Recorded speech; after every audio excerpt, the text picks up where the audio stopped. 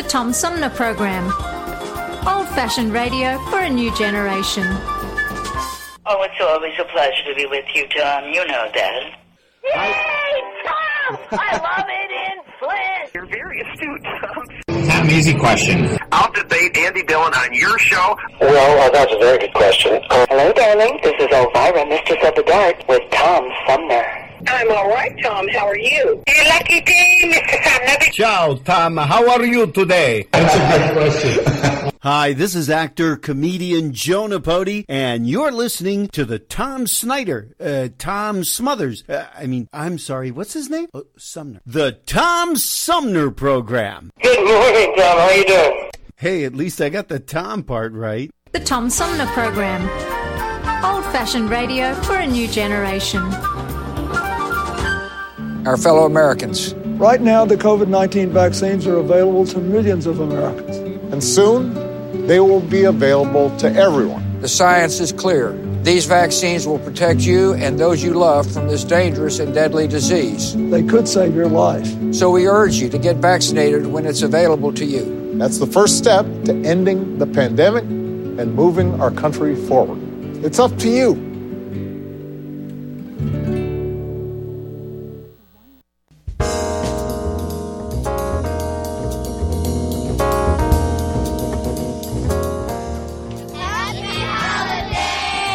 Javante, Jacob, Katia, Andrew, Tia, Violet, Dustin, Shahizi, and the Tom Sumner Program.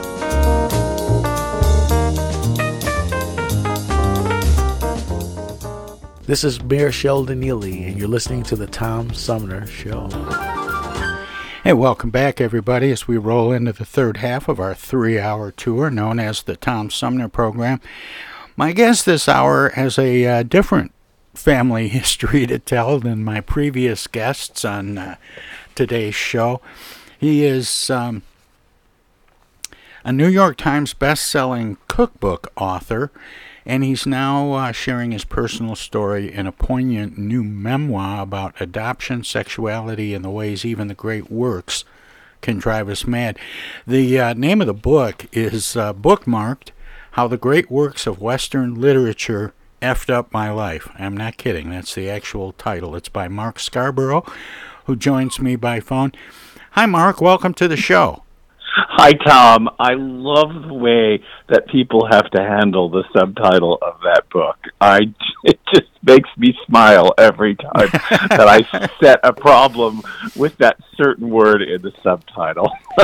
Well, it's not what I would describe as a radio-friendly title, but I think we all get the message. Yes, I think so, too. It was quite a struggle to get an editor to let that title stand as it was. And it just always makes me smile to think that I've kind of put a stumbling block right in the title. What can I tell you? I've run into that a couple of times with, the S word, and having the asterisk to fill in a letter or two. I'll just leave it at other 4-letter words that made it into titles. But do you think that attracts more people to the story? I don't know if it attracts or detracts. Part of the problem is we used an asterisk in the actual title, and in fact, even in the copyright title, because believe it or not, if we, this is kind of silly, but if we had written the word out and not used an asterisk, then the Library of Congress must file the book under pornography, and the book is the farthest thing from pornography. so we had to use an asterisk to get around the rules of the Library of Congress in the United States. But be that as it may, I think the word certainly makes the title jump off the page and certainly catches someone's attention. And I guess as an author, that's the best you can hope for. Well, just on another kind of a side note, talking about about some of those quirky federal laws and copyright laws and so on. Alan Sherman wrote a book, and I don't know if you know who Alan Sherman is. He's the guy I do know. Hello Mutta, Hello Fada, and so on. Yeah, he wrote a book called Rape of the Ape, APE, with asterisks in between, which was short for American Puritan Ethic, and the whole book is an examination of those quirky laws. Anyway, it's kind of fun. I thought you might be interested in that, but let me ask you this, and this goes. Well, let me just say before you get there that I am married to a New Yorker, and I have had to listen to more Alan Sherman than I ever tried to listen to again in my life. So there you go. Aspirin commercials give me headaches. Anyway, but getting back to the title again for a moment. How the great works of Western literature effed up my life.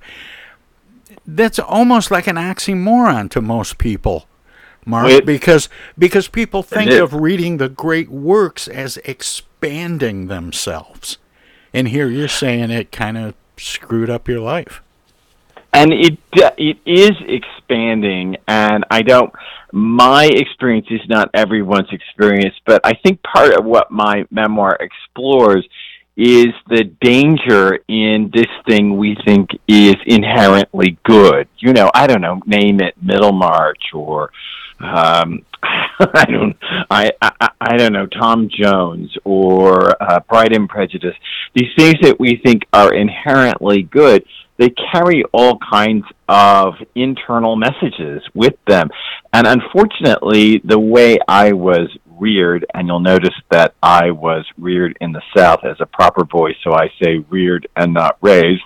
The way I was reared. Well, that's even more true of Texas, isn't it, Mark? It is true. I was reared to expect messages from books.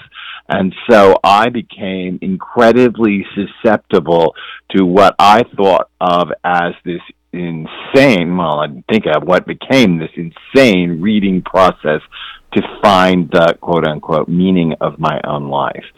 So I like the idea that I'm toying with something and did toy with something that is, of course, as you're right, inherently good. Who wouldn't want to see their kids sit down and read a classic novel?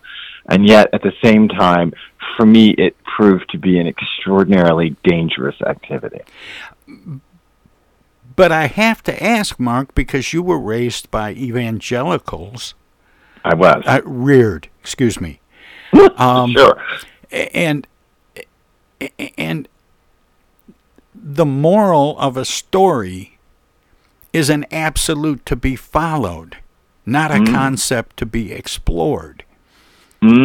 So some people would look at it, and this is a question I ask a lot of writers, Mark, is, does the story you're telling, and most people that write books are telling stories, does it have a moral? Is there something you're trying to impart on civilization? And sometimes there are, and some are more profound than others, and as you would expect.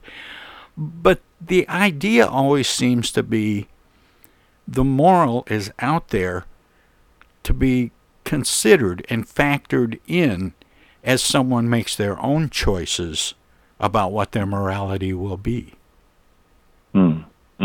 Yes, fair enough. That. And I'm not trying to trip you up here, Mark. I'm just no. I'm actually trying to get at, were you set up to read books maybe the wrong way? I might have been set up to read them as the wrong way, but I think a lot of people, how do I say this?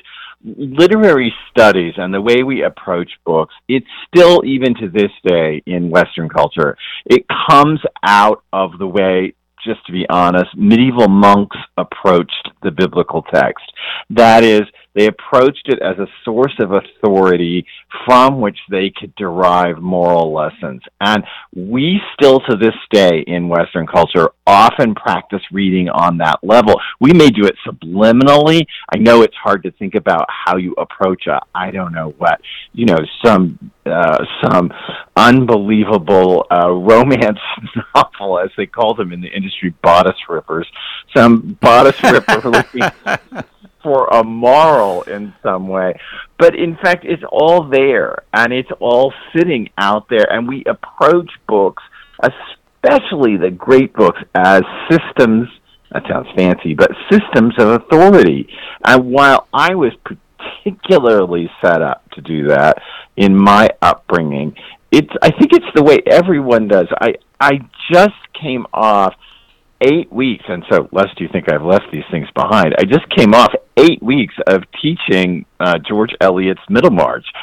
And I will confess that I kicked Eliot a bit. I think she can withstand my kicking, but I kicked her a bit for Middlemarch and for some of the problems that Middlemarch falls into. And I could see people in the class become consciously uncomfortable daring to kick this great canonical writer, George Eliot, for certain things that I see as flaws in Middlemarch. And some people got very hostile about it. And that only says to me that, again, we're all looking for meaning, and we are all kind of still taught, even in this social media weird world we live in, we're still trying to taught to see the print book, or maybe the ebook, as some kind of authority structure in some way. I was thinking as you were talking, Mark, about a guy who's been on my show many times, ultra conservative. In fact, he kind of makes Ayn Rand look like a hippie. But wow. And he is extremely well read, and he quotes from all of the stuff that he's read as if it's gospel. And I keep asking him, well, how do you know the person who wrote the book was right? Mm-hmm. That's right. And that's the thing we need to do is question literature. I think it's the hardest thing to do because, of course, we all want stable ground, and I wanted stable ground as a kid. And so once I fell into reading, I was not a natural reader as a kid by any stretch of the imagination, but once I fell into reading, I fell into this world in which I thought, well, my particular problem was I thought as an adopted child, if I read enough, I would find the timeline that I belonged on. Because as an adopted kid, do you feel like you've just been sort of dropped in the middle of a story? Yes, as an adopted kid, you feel as if you have been dropped into an ongoing story that's not really yours. And it's just like when you're reading a book. You know, when you read a book, let's say you read some book that you love, and you're just into it, and you're sitting there in the chair, and you're so deep into this book, and you love it. And we probably all felt this, that you're so into it that you look up, and for a brief second you think, wait, where am I? You know, like 2 hours have passed, an hour and a half passed, and I've been reading, and wait, where am I again? And then, of course, you turn back to the book. That experience right there is what it's like to be an adopted kid. Is every once in a while you look up and think, wait, where am I? And then you go back to the story you're in because it's the story you've got. And it had this wild, what am I going to say? This wild fascination for me that if I could read enough books, I might find the timeline that I belonged on. Now, I realize my book's allegedly about the great works of Western literature, and as it goes in my book, the first book I read is The Stepford Wives, which I don't know that The Stepford Wives are the great works of Western literature. But The Stepford Wives was my downfall because those automatons, those robot women in The Stepford Wives felt a lot like me. They felt like replacements. and I felt like a placeholder or a replacement in a story that wasn't my own, if that makes any sense. It does. In fact, it makes me wonder if some of these stories that you read, if they had an impact on you wanting to answer questions you had about your own origins. And I want to get into that and more about the book, Mark, but I have a break coming up here in a minute. Can you stick around for a few minutes so we can talk some more? Of course. My guest is Mark Scarbrough. He is normally a cookbook author, but, today we're talking about how great Western literature screwed up his life. As he explains it in his new book, Bookmarked. Anyway, we're going to let our broadcast partners squeeze a few words in or do whatever they do when we go to break. They are WFOV 92.1 LPFM Flint. And if you're streaming us at TomSumnerProgram.com, we have some messages as well, so don't touch that dial, don't click that mouse. Hello, darling. This is Elvira, Mistress of the Dark, with Tom Sumner. I'm Julie Lopez with Crime Stoppers. Have you ever wondered what to do if you have information about a crime or the whereabouts of a felony fugitive and you want the police to know but you need to remain anonymous? Well, here's what you can do. You can go to p3tips.com or download the mobile app. You can go to Crime Stoppers of Flint and Genesee County's Facebook page and click on the Leave an Anonymous Tip tab, where you can call 1-800-422-JAIL. All methods are anonymous, and if your help leads to a felony arrest, you may be eligible for a cash reward. Remember, your voice matters. The Centers for Disease Control and Prevention is working to help keep you and your community safe from the threat of novel or new coronavirus.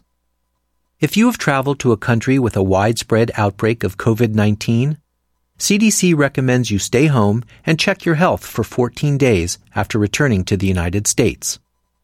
Take your temperature with a thermometer 2 times a day. Watch for symptoms like fever, cough, and trouble breathing. And if you feel sick or have symptoms, call ahead before you go to a doctor's office or emergency room. Tell the doctor about your recent travel and your symptoms, and avoid contact with others. For more information, visit cdc.gov.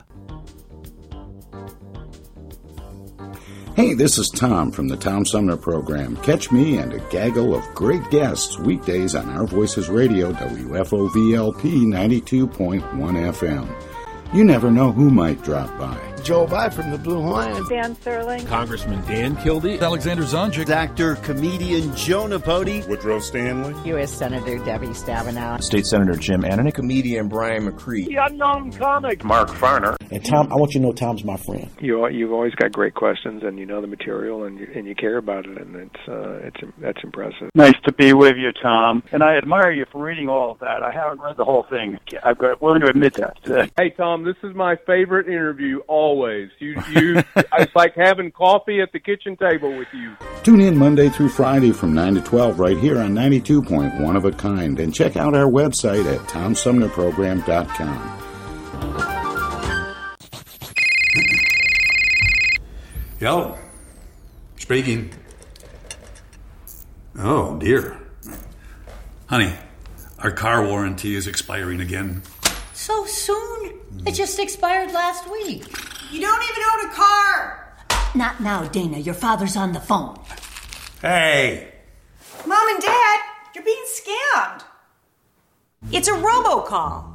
Scammers are using new technology and clever tactics to make more and more calls that look legitimate but are hard to trace. They can make it look like they're calling from any number, even from numbers of people you know. My robocall crackdown team is working with state and federal partners to stop the robocalls for good, but I need your guys' help. Don't trust your caller ID. Verify you're really talking to the person whose number appears when your phone rings. And if you accidentally answer a robocall, hang up right away. Engaging in conversation will only lead to more calls. Use a call blocking app on your cell phone that stops robocalls before they interrupt your day. And if you do get a robocall, file a complaint with my office online at mi.gov/robocalls. And Mom, Dad, please do not give your information out to these scammers over the phone. They're just trying to trick you. Well, at least they call. No, I get it. You're busy. But you know Janine's daughter is a doctor. She calls every week. A doctor. I'm Michigan Attorney General Dana Nessel. Visit mi.gov/AG complaints for your connection to consumer protection.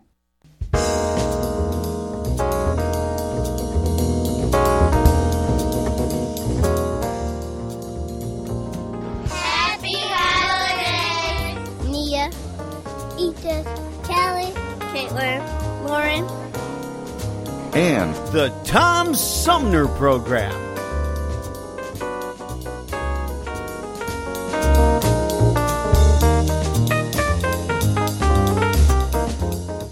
Hello, this is State Senator Jim Ananich, and you're listening to the Tom Sumner Program. Hey, welcome back, everybody. We continue my conversation with New York Times bestselling cookbook author Mark Scarbrough, who has authored a new book, a memoir, if you will, called Bookmarked, How the Great Works of Western Literature Effed Up My Life. And he joins me by phone. Mark, welcome back. Thanks for sticking around, and sorry to make you sit through all that. Oh, Tom, that's okay. The bills must be paid, so no worries. Speaking of that, what was it that made you want to share your pain with the world? Did you run out of recipes? No, in fact, I write cookbooks with my husband, Bruce Weinstein, and he is the chef and I'm the writer. And we have a cookbook due in about 15 days from right now. So, no, we haven't run out of recipes. We just had one cookbook published last month. So, and a new one, again, that's due in about 15 days to the publisher. So, no, we haven't run out. I don't actually know why I started down this road. I'd like to tell you that I started down it because I wanted to say something about myself that might be true. It really, the whole project started with a lunch with our literary agent, and I made some comment about I've always had this weird relationship with books and the books I read, and of course she thought I was talking about cookbooks, and I said, no, you know, Jane Austen and F. Scott Fitzgerald, which she looked at me like I was insane, which perhaps. And anyway, she said to me, well, write something and see if you can't get it placed in this industry magazine, Publishers Weekly, where authors and editors rant about the industry. Well, I did. I wrote it and I placed it, to, I think, both of our great surprises. And so she then said, well, you want to go on with this now that you've placed this idea out there on an industry website? And I kind of said yes. And it was a very long process because I have much else to do in my life and much else to do in publishing in my life. So it took me a long time to make this work. But I wanted to write about the search for home and the attempt to find home and this long quest I went through, unlike Odysseus or other people. I wanted to write this quest I went through the great books to try to find something called home. And didn't these books in some way inspire you to search for home, or even more specifically to search for your birth mother? No, they got in the way, because what they did is they taught me that I could kind of, as it were, make it up and lose any kind of, to use a fancy word, lose any kind of authenticity in the search. And they actually, in the end, blocked me. And I think one of the things that's hard in Bookmarked, at least hard for some people who read the book, is that about 2/3 of the way through the book, I actually kind of become the villain of the story as I start to pull other people into my own strangely weird, partially psychotic relationship with books, and my kind of attempt to bring their world into my world. And I hurt many people along the way, and so I think I wanted to tell that story. I wanted to tell about the dangers of reading, that it looks like something that it's safe to do on a cold night in front of a fireplace with a light, but that reading in the end isn't safe. it can be dangerous. Ideas are everywhere, and the way we accept those ideas shouldn't be uncritically. We should read with all our faculties intact, as it were. Are there writers and or their stories that don't drive you mad? I have no problem. When I was an academic for years, of course, the whole PhD in English, and of course, what other thing would be open to me, and became an academic, got in a tenure track job. That story is told partly in the book, how that works out. It's a very bad fit for me, the tenure track job, because I was hired by an institution, liberal arts college, which is where I wanted to be. But I was essentially hired because I was the guy who they could call on the weekends to pull the various brothers, the monks, out of the gay bars downtown and go get them and retrieve them when they had been sighted there. And so it was a terrible fit. Me, a guy who thinks that 10 o'clock is late at night, having to traverse down to some bar at 1 a.m. and pull a monk out of it. As I've said, you haven't lived your full life until you've pulled a monk in a cowl out of a gay bar at 1 a.m. But it was a bad fit. I stopped being an academic. I quit academia 5 years into my tenure track. I left and eventually landed in this ongoing cookbook career with my husband, where we published 35 cookbooks at this point. And now books have roared back into my life. I lead all kinds of book groups. I lead literary seminars online. Books have just roared, the great books have roared back into my life. But I'm in a much different place, and I'm in a place where I feel home and feel at home, and the book, I no longer look for messages about my life from the great works of Western literature. Now, we mentioned sort of parenthetically that you were reared in Texas by evangelicals. And I was. You've mentioned your husband at least a couple of times. And I'm just wondering about your understanding of your own sexuality, because it would have been against everything you were being told and taught and expected to do. It was. It's part of the story of that book and of my book, Mark. But it was against everything. But we were, my family, I was not reared in an abusive home. We were just a bad fit. We were not a very good fit with each other. I was this arty kid who ended up reading a lot and played a million musical instruments, and my dad was, the just dyed-in-the-wool tie-wearing businessman who had no understanding of me. And they were evangelicals, and I was not. I certainly did my best to fit in, being a young kid at 7, 8, 9. I was preaching the gospel at county fairs and at Texas rodeos. So in cowboy boots, I'm told. Oh yeah, definitely. I got pictures. I had pictures in my mind of young Sheldon. Well, that was neat, but I think that in the end, the book I wrote is a comedy, and I don't mean a comedy it's funny. It is funny in parts, I guess, but I mean it's a comedy in that things work out for the players involved, and in my memoir, because they actually do in my own life, and I feel that a lot of that did work out. My father passed away just this last summer, and he never read the book and never got to see the book in print. But I have to say that my father's favorite person in the whole world was my current husband. is my current husband. My father loved him, I think, more than he loved his own sons. He was just head over heels over the guy I married, and he liked him. My mom's still around. My mom likes him, but God, not like my father did.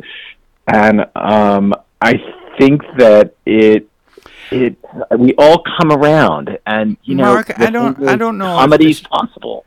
Mark, I don't know if this is too deep a dive, but do you think the way your father felt about your husband was because your husband could do something for you that he couldn't?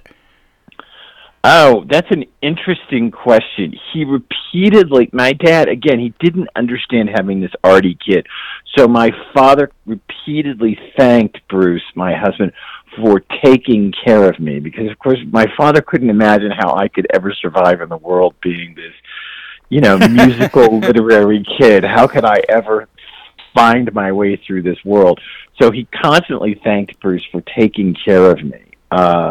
Because I think he worried about that. I think he thought that I couldn't make my way in the world. And with some justification, given the book I wrote. But still, nonetheless, I think that's part of it. I think that there is something about finding fulfillment in somebody that my dad actually liked, and he liked seeing.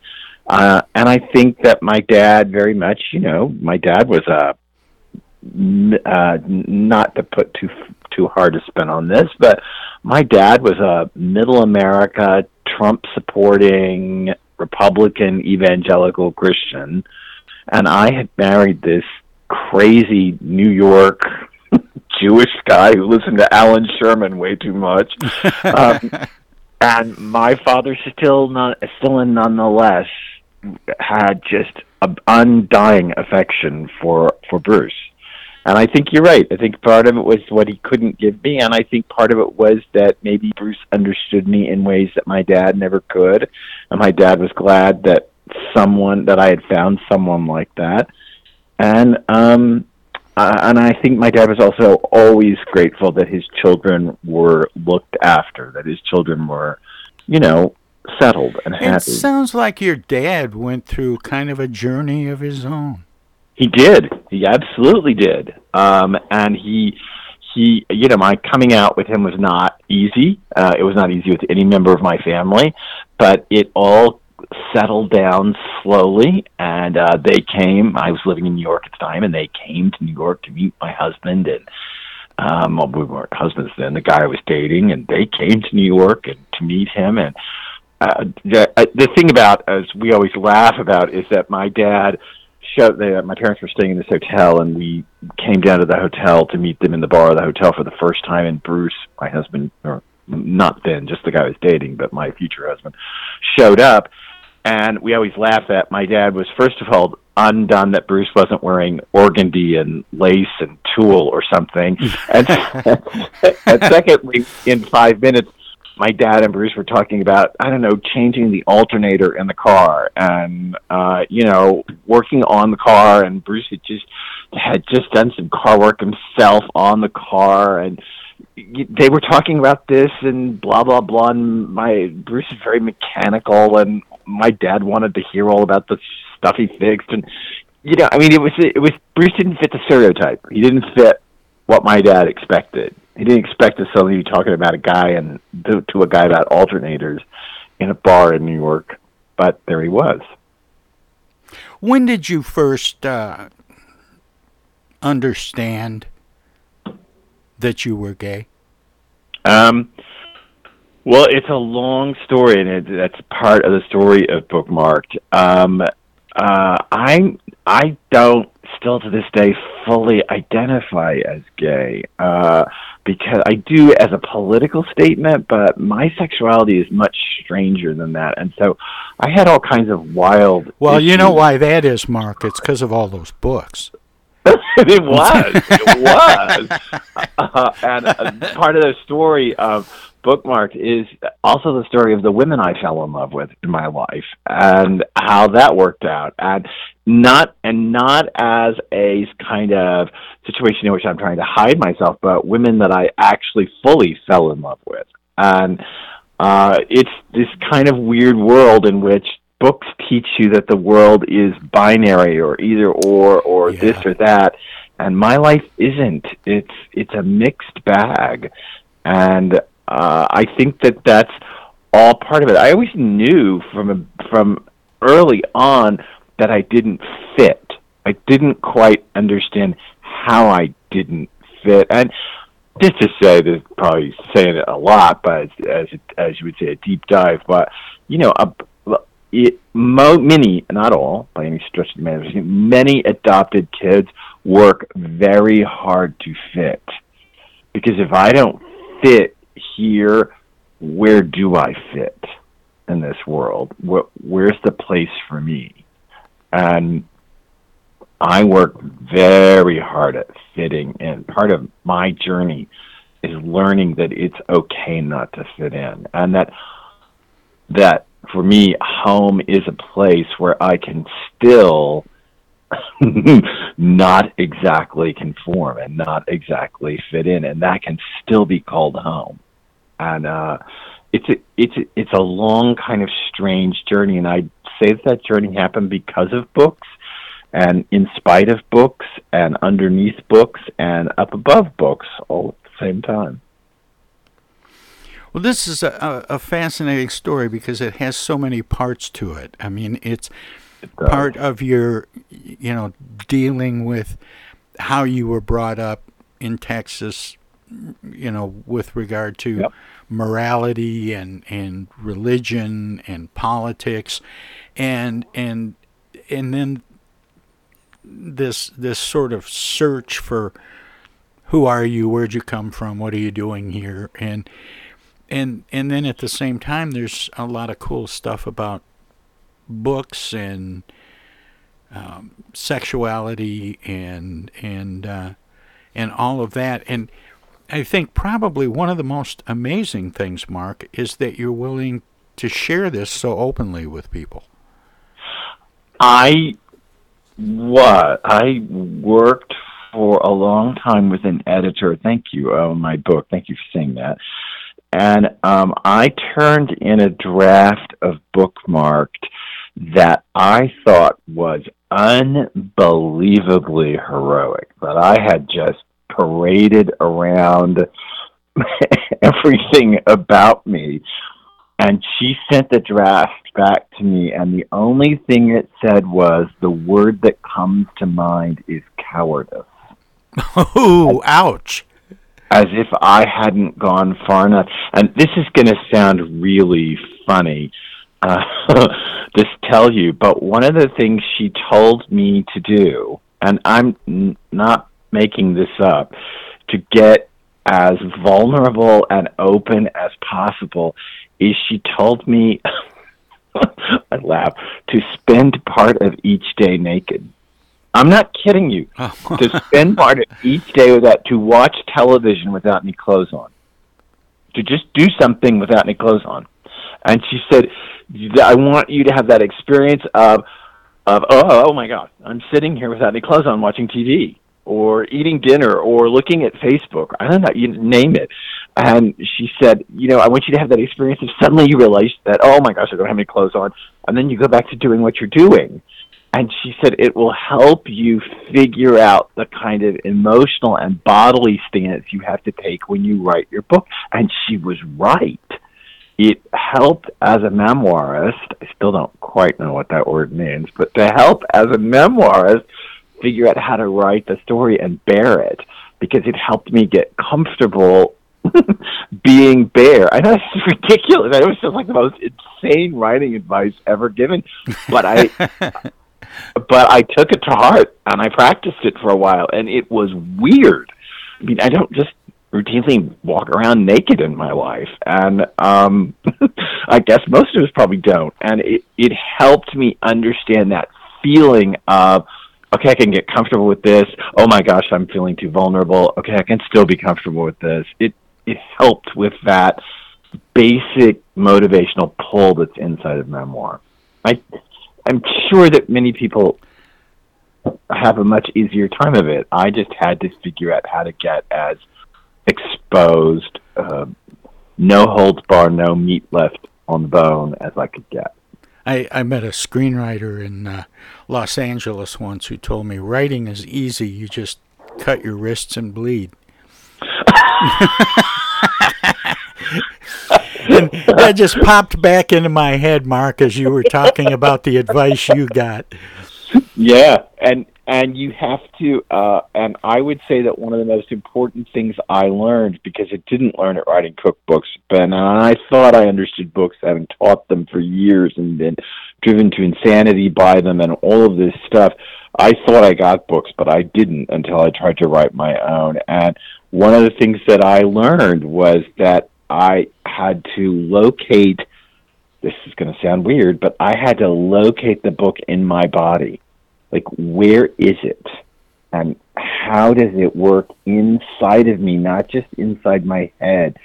I have a friend, the novelist Helen Klein Ross, and she's a best-selling novelist, and she claims that she has a fiction clock in her chest, and that when she no longer hears it ticking, she knows she's written something that's not right.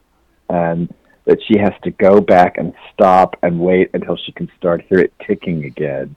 And then she knows that she's writing well at that point. So again, somewhere in her body there's a fiction clock. Well, I felt that somewhere in my body was this book. I remember hearing, we have got time for that, and I want to make sure and get in a couple of things here, because you do a lot of stuff besides writing cookbooks and watching television naked. Gee, I'm so glad that's out in the public now. Go on. Yeah, if you want to feel vulnerable, I'm glad to help.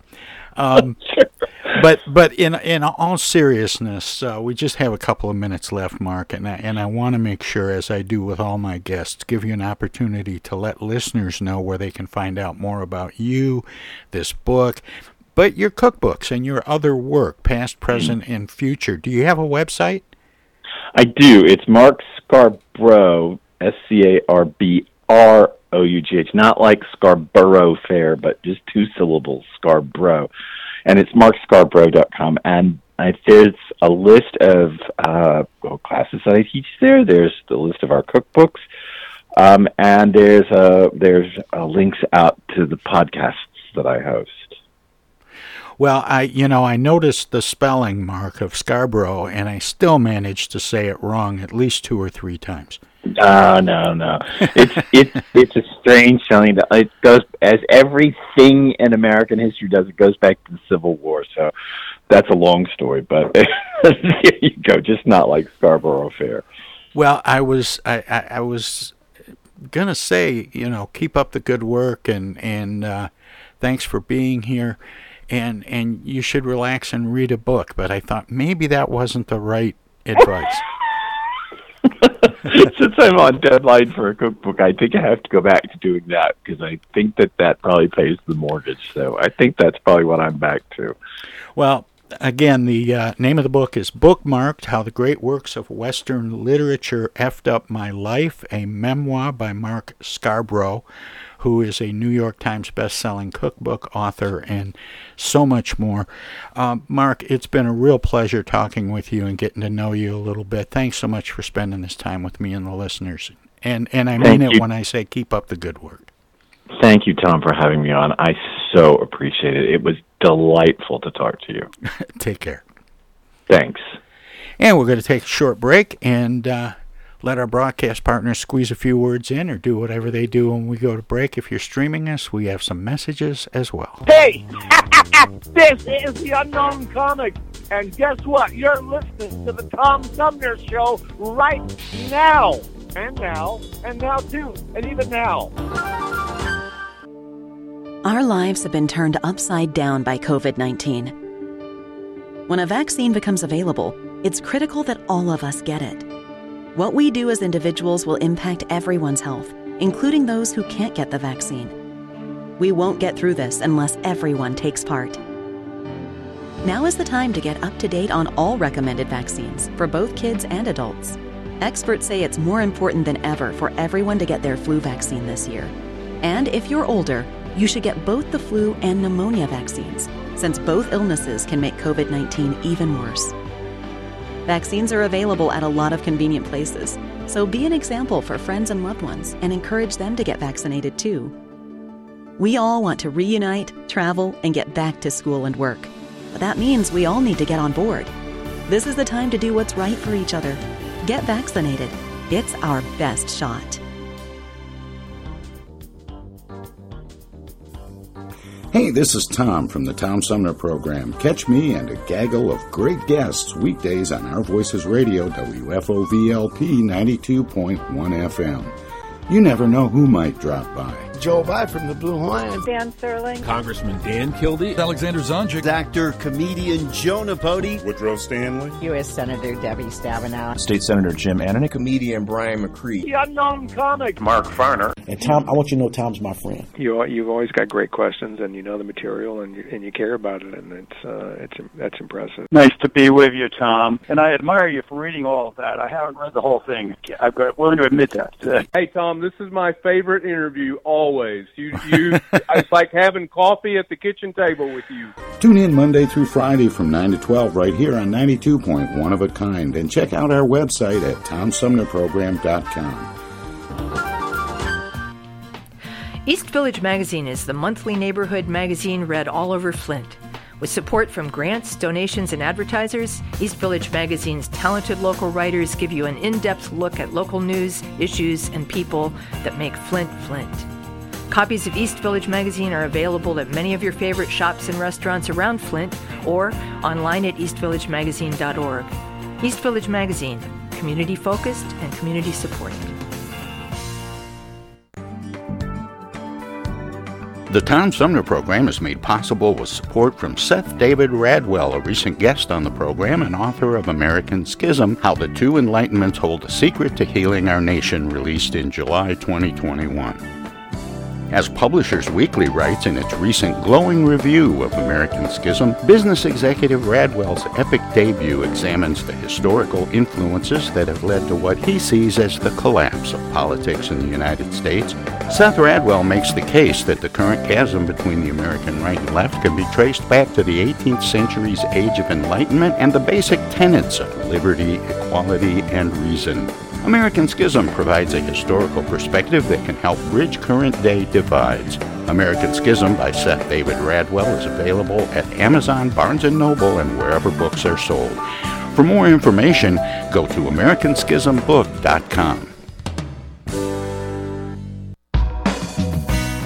MTA Flint is nationally recognized for continually seeking to provide sustainable, reliable, and cost-efficient transportation for individuals throughout the region. Through work-related and non-emergency medical transportation and Your Ride services, MTA is moving people with future and alternative fuel technologies. More information about MTA Flint and specialized services is available at mtaflint.org.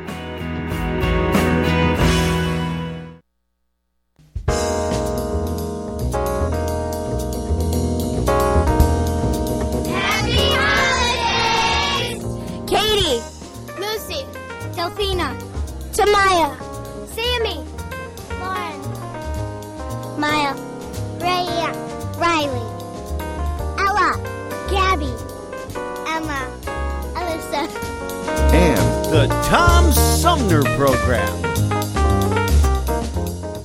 I get the uneasy feeling Rod Serling is behind one of those doors. Rod Serling. Rod Serling. What's this, the Twilight Zone? Where is everybody? I would have been headed for the Twilight Zone. Twilight Zone. If I go any lower, I'll be in the Twilight Zone. All right. Oh, but Jethro's right at home in the Twilight Zone.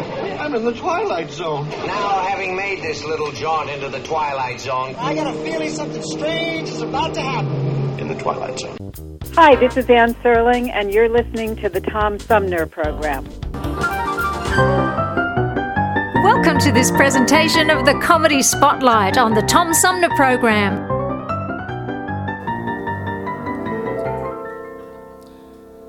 She wheels her wheelbarrow through streets that are narrow.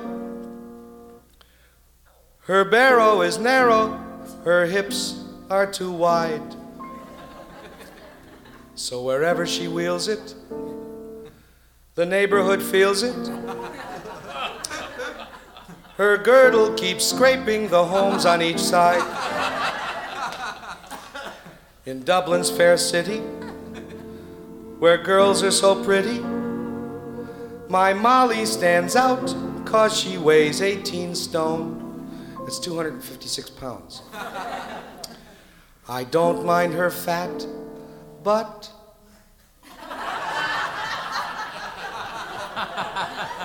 it's not only that, but she's cockeyed and muscle-bound Molly Malone.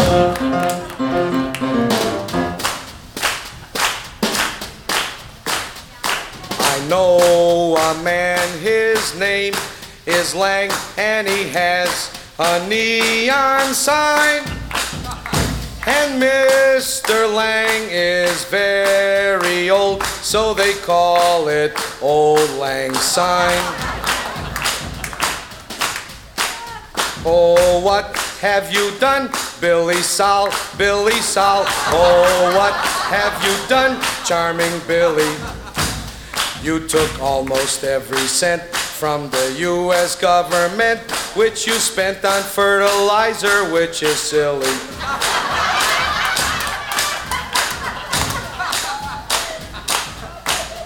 All day, all night, Cary Grant. That's all I hear from my wife is Cary Grant. What can he do that I can't? Big deal, big star, Cary Grant.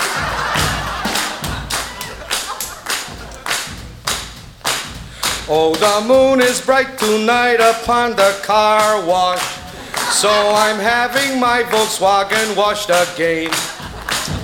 But the way things go with me, the way my luck runs, just as soon as they're finished, it will rain. On top of Old Smoky, all covered with hair. Of course I'm referring to Smokey the Bear. Here's a famous old folk song that you all know entitled Aura Lee. Every time you take vaccine, take it orally. As you know, the other way is more painfully.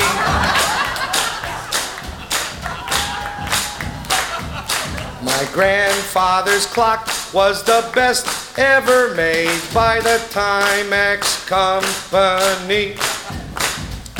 Just like the clock John Cameron Swayze displayed last night on the old TV. Oh, it works underwater so perfectly, and it still makes a ticking sound, which my grandfather tried only this afternoon, and that's how the old man drowned.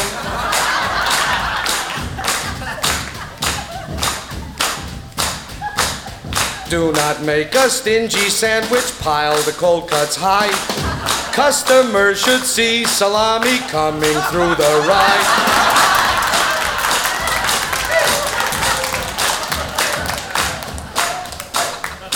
Oh, I diet all day and I diet all night. It's enough to drive me bats. Got no gravy or potatoes, cause the whole refrigerator's full of polyunsaturated fats. Fare thee well, Metrical, and the others of that ilk. Let the diet start tomorrow, cause today I'll drown my sorrow in a double malted milk.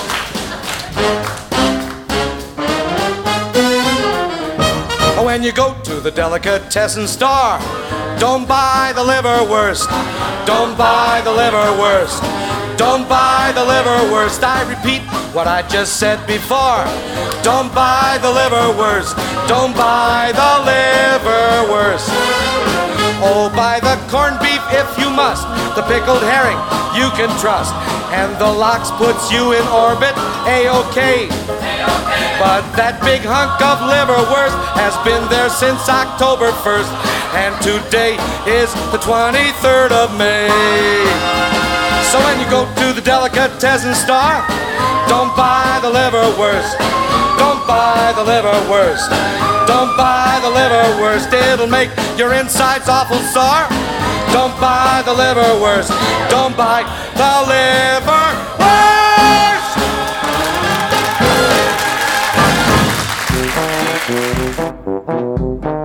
This was another Comedy Spotlight on the Tom Sumner Program.